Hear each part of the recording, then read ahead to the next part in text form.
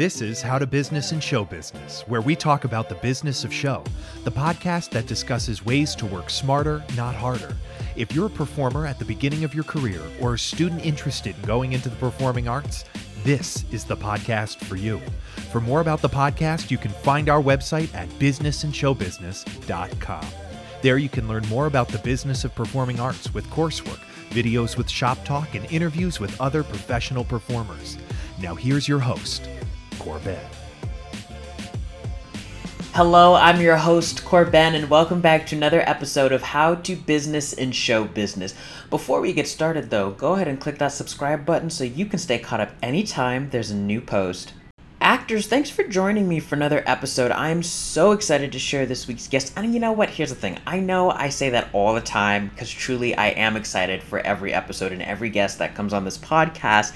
But I am extremely excited for this week's episode with this week's guest, Dr. Janelle Soler, who is head of the music department over at University of Fairbanks in Alaska, my home state and hometown. Now, one of the reasons why we are continuing on with our education series, formerly we did this with Cameron Michael Chase, we're going to continue on with The Good Doctor, and you might be asking, Corben, why? Well, there's three reasons. One, if you're someone who's even considering going to school. Two, if you're someone who's considering even continuing on. And three, if you're someone who's even considering going back. This is going to appeal to all three branches here. Listen, I know it's not for everyone. And I know some people, when they're done out of school, they're like, oh, thank God, I'm ready to be over and done with this. It was just the last you've ever had of it. Here's the truth. There are advantages and disadvantages depending on your path in life. Maybe through Dr. Soler, you might figure out if it's worth for you to continue on, or if you want to go back, or maybe you just might be like, you know what, after listening to this, I'm done. So, here's part one of that conversation with the doctor. Love it. Alrighty. Ready when you are. I am. Okay. Who is Janelle Soler? Woosa. Who is Janelle Soler? I don't know. I feel like Janelle Soler is like stages, just because I'm kind of post-career right now. Mm. So I guess I'm going to think of it in stages. So when I was younger, there was like the training Soler, and then career Soler, performance career Soler came in, and then the later Soler is basically the teacher / cheerleader. Mm-hmm. I get in the back. So now if I go back to the first part of Janelle, that was the training part. So it started musically speaking. I started playing at 4 piano. My parents got us in piano lessons at the age of 4, and then I did that all through grade school. We don't have middle school in Canada, so it was grade school. Mm-hmm. Grade school, then high school. And then when I actually quit formal training lessons when I was 18, and that's when I was leaving to go to school. And I picked up the voice discipline along the way at age. I mean, I've always been singing in church, right? Right. Everybody does, I feel like. It starts there. And then the formal training of voice lessons started after puberty, because that's the way to go, in my humble opinion. And then let all those body things change. And then when there's some consistency physically, then I got into that. So maybe about 14 years old is when I started taking like private applied lessons. Mm-hmm. And then that went in through college. And of course there was the bachelor's, master's, doctorate. So that was 9 years. But I didn't necessarily let the piano go. It was always there. It was a tool for my singing. And I always practiced it along with it, only when it was an asset to the singing, but never soloistically. I didn't want to do that. And then, so then when we're thinking, that takes us into like mid Soler, right? So like mid Soler, where we did so now this is like performance Soler. So with that, I was in school, grad school, undergrad, grad school. So 4 years undergrad, 5 master's, doctorate. And it was in the master's and doctorate where the bulk of my performances were. Mm. And then after I graduated, at 27, I moved up here. And I was still in performance Solaire mode. So I mean, I have been all over the country. I mean, whoa, universe. Sorry, that too, country as well. But I mean, I think to Brazil 8 times, Asia, Europe, back and forth, back and forth. I can't even count. South Africa 8 times. 8 or 9 times I've been back and forth, and all for performance related stuff, which has been really nice. Then I had a kid and it all slowed down after she turned 2 and I couldn't fly her for free anymore. And then she would just get the drop off because it's harder when you have a kid. Yeah. You know, and everybody, I'm sure people make it work all over the business. I know they do, and it's wonderful, and I have mad respect for that. But you can't lie to me and tell me it's not different. It's a huge adjustment. So my adjustment was taking my daughter midway, dropping her off with my mom, and then going and doing my thing. And then, although it was nice to do that, but it's also very exhausting, especially when you're working a full-time job. Yeah. So then, yes, I've got this job at UAF, and it comes with a lot of flexibility because they really encourage you to do all of the research. That's what they call the creative performance. Creative activity is research.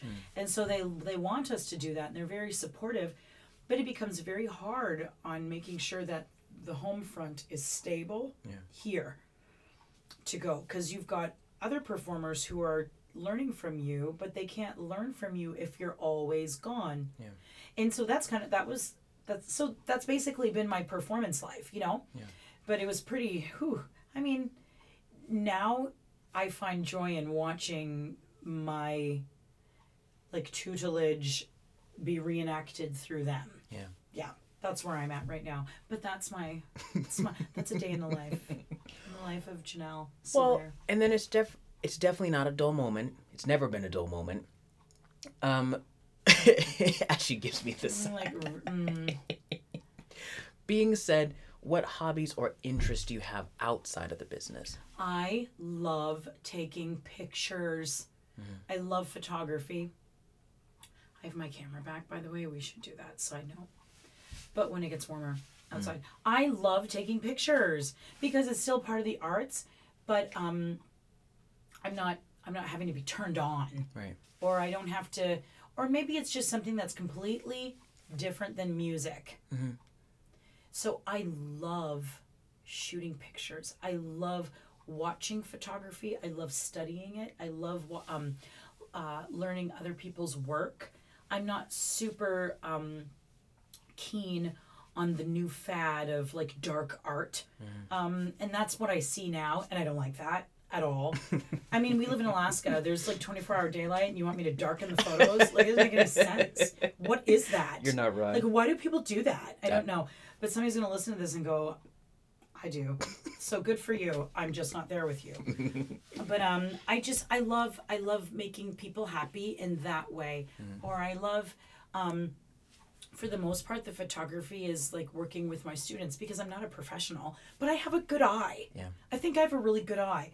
And I use my students here, and we learn together. We take a lot of stuff off of Pinterest. Straight up. We do. But just, it's really learning, like, the best features, what are your best features? And they're perfect to do that. So when they leave and they go and hire a photographer, that's going to cost them at least $2,000, right? Wherever they go, it's going to be money, but I'm free and we can play together. So then whenever they go and get, like, real photography done from their real, where they pay for it, then I feel like at least we've cut out some of the weird,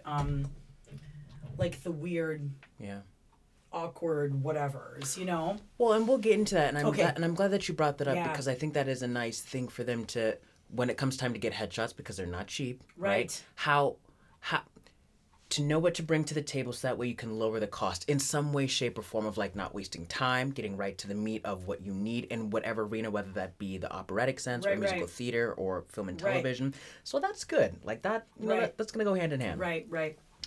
Let's take it back to the beginning. Okay. Obviously, you are a very musically gifted, artistic gifted individual. what were your first memories being introduced either to the arts and or entertainment? When I was a pianist, for sure. That was the first time I got on stage. It was pianist all the way. So I would take we used to, man, my parents were really, really strict when it came to music. We were allowed to do something artistically, like music-wise, and then a sport. So they wanted us to stay active. That was the rule. So whatever sport we did, great. And then we had to do something musically. Well, naturally, as I got older, the music stuff took over. But when it came, I was used to the performance part of the athletics, right? Right. As you're a dancer, so you get that. But it was always piano first. We would compete in festivals. I think the teacher that I had, her name was Heidi Gerilge, and she had us in, holy moly, what? We did four festivals a year. 4 competitive festivals a year. And this is when I was 6 years old. So I'd go up with my pretty big dress with like big fat bows that was bigger than my whole head, right? And then we'd go and we'd compete in these competitions. And the one that sticks out the most to me was this Caribbean island. It was called Caribbean Island. And naturally, okay, I'm going to go there. Naturally, I was the only Black person who was, competing in the competitions. The rest were Asians, as it is in the classical piano world, right? And so, they can play. The regiment is just very different. However, we had to pick one song. We all had one song that we had to play. And the one in this category was called Caribbean Island. So I was like, got this in the bag. Yeah. And I did. I confidently went. I was like, excuse me. I'm going to show you how this is done. And I did confidently. Wow. And my father was in the back. He would take us to these festivals because my mom was a hot mess and she would freak out. So my dad was like, you're not allowed to come. You can't come to any of these festivals. Like, I'm going to take the kids because you're a heaping ball of anxiety and nobody needs that. Would it be fair to say stage mom? Oh my God, yeah. Straight up. So my dad was like, bye, go to work. And if you had met my dad as one amazing man, rest his soul. But he was like, go. You're not allowed. You are uninvited from this project. And she maybe came to she would convince him to let her come to maybe one of them, but she didn't come to this one. Wow. And so my dad, this is my dad's thing. So I remember him sitting in the back, and after, and he had his hands folded like this. And after I was done, confidently done, by the way, because I had it, right? And so I got up and I bowed, and everybody was like, ah! I think it was 10 at the time. Yeah. And my dad's in the back like this. Just nodding his head yeah, you took that. Bye. All these Asians can sit down. We brought our culture here. Yeah. Everybody else, I need you to step aside. Can we just get the trophy now? Yeah. And but that was the first, and that confidence, because you have to be confident when you walk on stage. It doesn't matter what insecurities you have, right. Or, oh my gosh, I didn't nail this landing, or I know that high note is coming up and you can't let them know that, right? Right. So but then you also you need to know how to turn that cockiness off when you get off the stage, yeah. Right? I didn't exercise any of those on that day. I did not exercise any of those. Wow. None of those. But that was the most memorable one that I loved, just because it was part of my body. And then after the judges would come and they'd talk to each and every person, and then it was called the Blue Water Festival is what they called it. It was under the Royal Conservatory of Music, and so the judge would come up after adjudicating all of us. She would come up and she'd have her certificates in her hand of who she knew was going to win. But then she would talk to us about it. So she would go down the line and say, I really love how you did. Laura, you did this, blah, blah, blah. But there was something about that inner heart that when you played, it just made me feel like I was just lying on a beach. And I was like this, I know. I'm surprised my cockiness didn't kick me in the backside. Yeah. But I think it was just kind of inbred, and I knew. Yeah. Yeah. And I know you said it, I know you mentioned it twice thus far, but what are the arts like up in Canada? Oh, that's a really good question. Without sounding too, snotty. Yeah. The discipline is greater. I would say that for sure. I was a lot more disciplined when I was back home than when I came here. And maybe that's because I was a little bit ahead of the game, right? Because, when you're brought up like out of the womb singing and, playing and all this kind of stuff, because starting at 4 is pretty young, pianistically. I was a little bit ahead of the game when I went to undergrad. So maybe that's a little biased, But I will say this, the opportunities are not as great as they are in the US of A. I will say that. But it was a harder discipline. Yeah. The regiment. Yeah. We don't have the New York Broadway. I mean, you've got like Toronto, but there's no designated, like you come to the United States and the minute you say musical theater, everybody goes, oh, New York. Yeah. Like on Broadway. Yeah. There is nothing like that, so to speak, in Canada. Like a show may come in and tour, but if you're in New York City, you're like forever on tour, right? Yep, always working. Yeah, so it's a little bit different. You already indicated that at an early age, you already had the choice between, you had the option of sports, but then you also had to, not adjudicate, what's the word, coincide that with the arts. Yep. So, being as young as you were, who noticed you had the gift first, you or your family? I think my family did, and I think it was a little bit forced. What I mean by that, in a good way, a very positive way. My parents have always said, you always want more for your children than what you've had growing up. And so I've always said this. My parents made that, that's a really hard order. Like that's a tall order to fill. So we didn't really have at 4, I didn't have a choice. I'm 4 years old. So my mom puts us in piano lessons. We're like, okay. And then she kind of just keeps the regiment going. So it just became this pattern. Yeah. And there were times where I'd get frustrated and mad and say I hate this and I don't want to play anymore, especially when something wasn't coming easily for me. So I would get really frustrated. However, I think it was because that pattern was like kind of just built into the structure of my childhood that it was there. And then naturally when you're in church and you're singing, and so I think it was my parents, to be honest. My parents were just like pushy parents, not in a bad way, but they wanted me to just be very good at what I did. Yeah. So if they saw that musical outlet, okay, then you're going to build on that. You don't get a choice. We never had a choice. Let me tell you that. Who are you talking to? I know. I don't know if that's a culture thing. I don't know, because I will say this. I hear all my students, I tried piano for a year, and then I just told my mom I don't want to do it, so we didn't end up doing it. And I went, holy mother, you had a choice. Yeah. Wow. Yeah, we got threatened. Yeah. We never had a choice. Yeah. It was just something, you live in this house, you play the piano. Well, and I'll talk about this later, but do you think it's an integrity thing? That and what I mean by integrity thing, that is instilled in us and it's taught from parent to child? Yeah. Because shamefully so, I'm doing the same thing to my daughter. Yeah. I really am.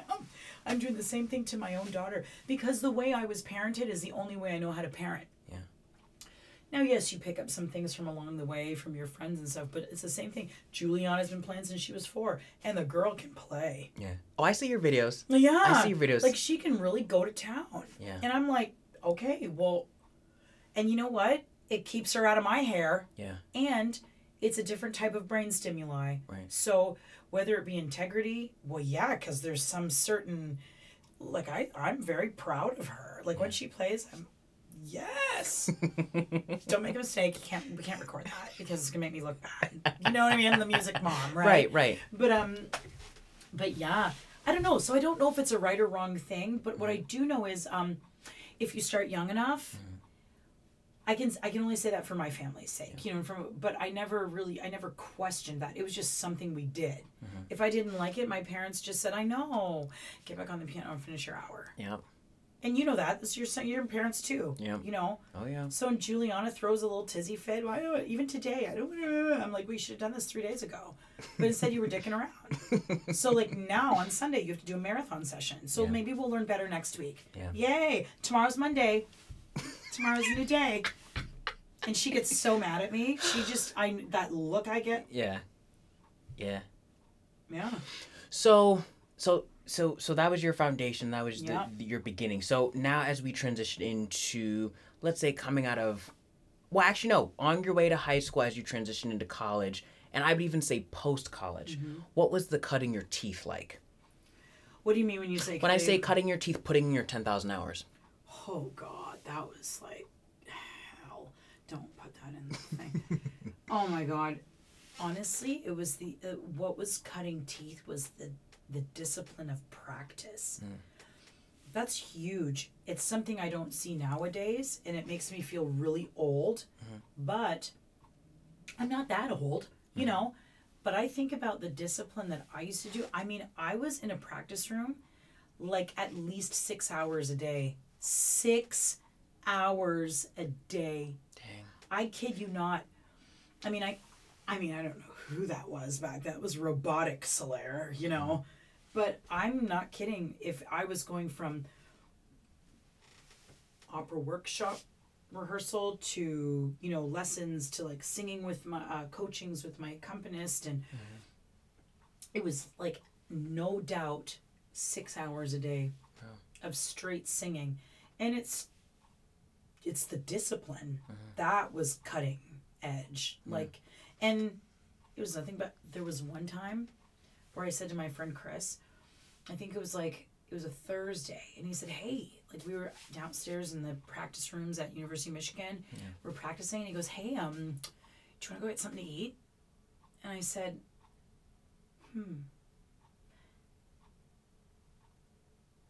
yeah, I do. And he says, why are you looking at me?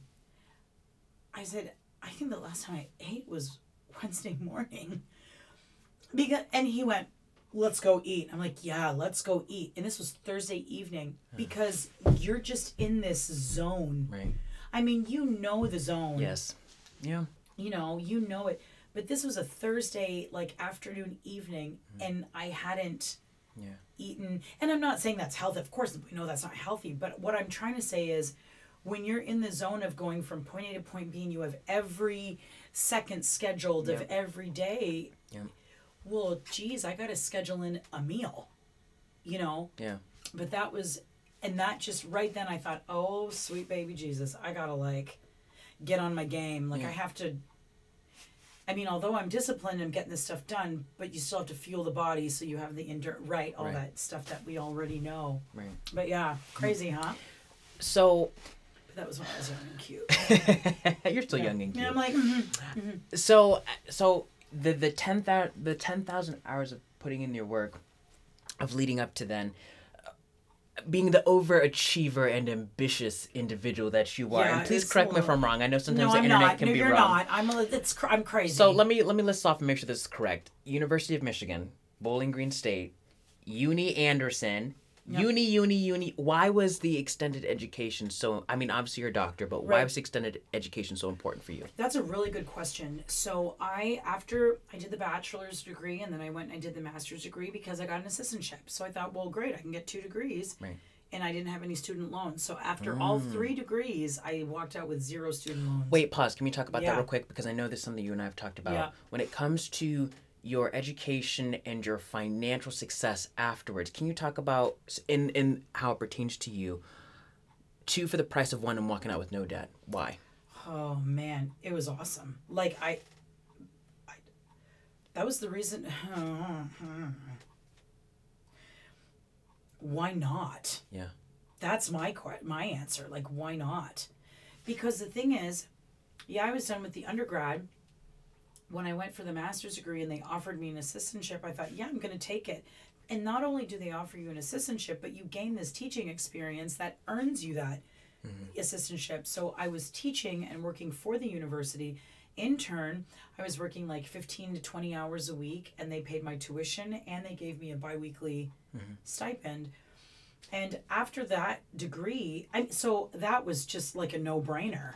Okay. Duh, go for it. And I wasn't done vocally. You know, I was 21 when I graduated, 22, I think, when I graduated undergrad. Yeah. And I went straight to the master's degree. So I was young. Like, I feel like 22 is just still the beginning of your career. Right. I mean, and I say that from looking back now, being 45 now, and then looking back, baby. You know what I mean? Like straight baby status. Yeah. So then I thought, whoa. But then I knew I was going to get more opportunity to perform and train for the master's degree for free, quote unquote. Yeah, I was in. It was a win-win. And I got a degree out of it. Yep. Now, when I was done with the master's degree, she was done with school. Like, I thought, I didn't want to do it. I was talking to my parents. They were saying, well, what are you going to do after your master's degree? And I said, take a gap year. Like, she's tired. I've been in school since kindergarten. Because I went straight through it and take a break. And I'm like, Mayday, I'm dying here. And my dad said, well, I think you should still, like, go ahead and just apply for doctoral programs and see if you get in. And my dad was very good because I would do anything my dad would tell me to do. You know, he didn't say much, but when he said, it was like the Morgan Freeman. Yeah. You know? So I thought, oh, well, okay. But my mom and I bumped heads. Like, if she would have mentioned that, I would have been like, no. Yeah. But my dad did, and he was like, you should try it. I'm like, well, I could try it, but, really? So anyways, but I did. I auditioned, and then, I got into the University of Michigan. I was accepted, and I thought, oh, God, I can't. And can we talk about that? Because Michigan is a very prestigious school in terms of the arts and musical theater. So was that your first choice? Yeah. Okay. It was. There were some other schools that I auditioned for as well. But when I got that, I just blew everything else off, basically. And then I studied with George Shirley. Like, I mean, you're talking to Mr. First, African-American tenor to sing at the Met. Yeah, bye. I mean, that to study with an icon. Yeah. And so the main reason why I went for the doctorate was for a couple reasons, but the main thing was I still didn't feel like I was done vocally. Like vocally training. I wasn't done. I wanted more. So it was that yearning of wanting more that made the rest of me say, well, suck it up, go. Yeah. And I did. And then I got to do more singing and then more networking. You know how it is. You go, I mean, it doesn't matter. You can be in the flipping Seattle airport and run into somebody that's whatever, and then off you go. You're good. You meet people and you work. Half of our gigs are made that way when you think about it. Like I said, this ain't the old days, not Hitsville. You know, you're not whistling or singing in the bathroom and then somebody hears you in the next stall. Like, those days are over, honey. Yeah. Like, long gone. Yeah. So that's kind of where we're at. So in that journey, because you said 9 years, right? Like, that's a long time to, like, devote yourself to, honing your craft. Yeah. So not only are you a teacher in some way, but you're a soloist and a conductor and a performer. Where does all that fit in your life? Now or back then? Or in general? Question. Because the hard thing is, it's really hard to... that's another job, in my opinion. Like, when I was in school, it was really, really hard to walk... Like, go into my voice lesson, get completely beat down. Not... You know what I mean when I say that. Like, just tore apart. You walk out of your lesson and you say to yourself, oh my God, I can't even sing. Mm-hmm. And then you got to walk in a classroom and be the teacher. Hey, it's right. Now I know what I'm supposed to know what I'm talking about. Right. But I just got my backside served to me. That's the hardest part. And then after that, you got to go to rehearsal and then get on stage and be the diva. But like 4 hours ago, I just got served. Yeah. A good old piece of humble pie. And then, so that's hard.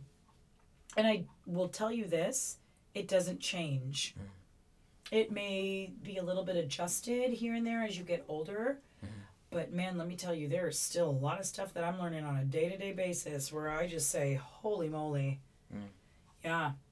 Now, I just want to give a little bit of context because the reason why I do the beginning portion is so people can find out more about the guest. Like, why should I listen to her? Why should I listen? Okay, so I just want to go through your singing resume for a little bit. Oh my gosh, hook me up. Sing the soprano roles, okay? And please correct me if I'm wrong. I don't know the world of opera as well. Yeah. But Orif's Carmina Burana. Carmina Burana. Thank you.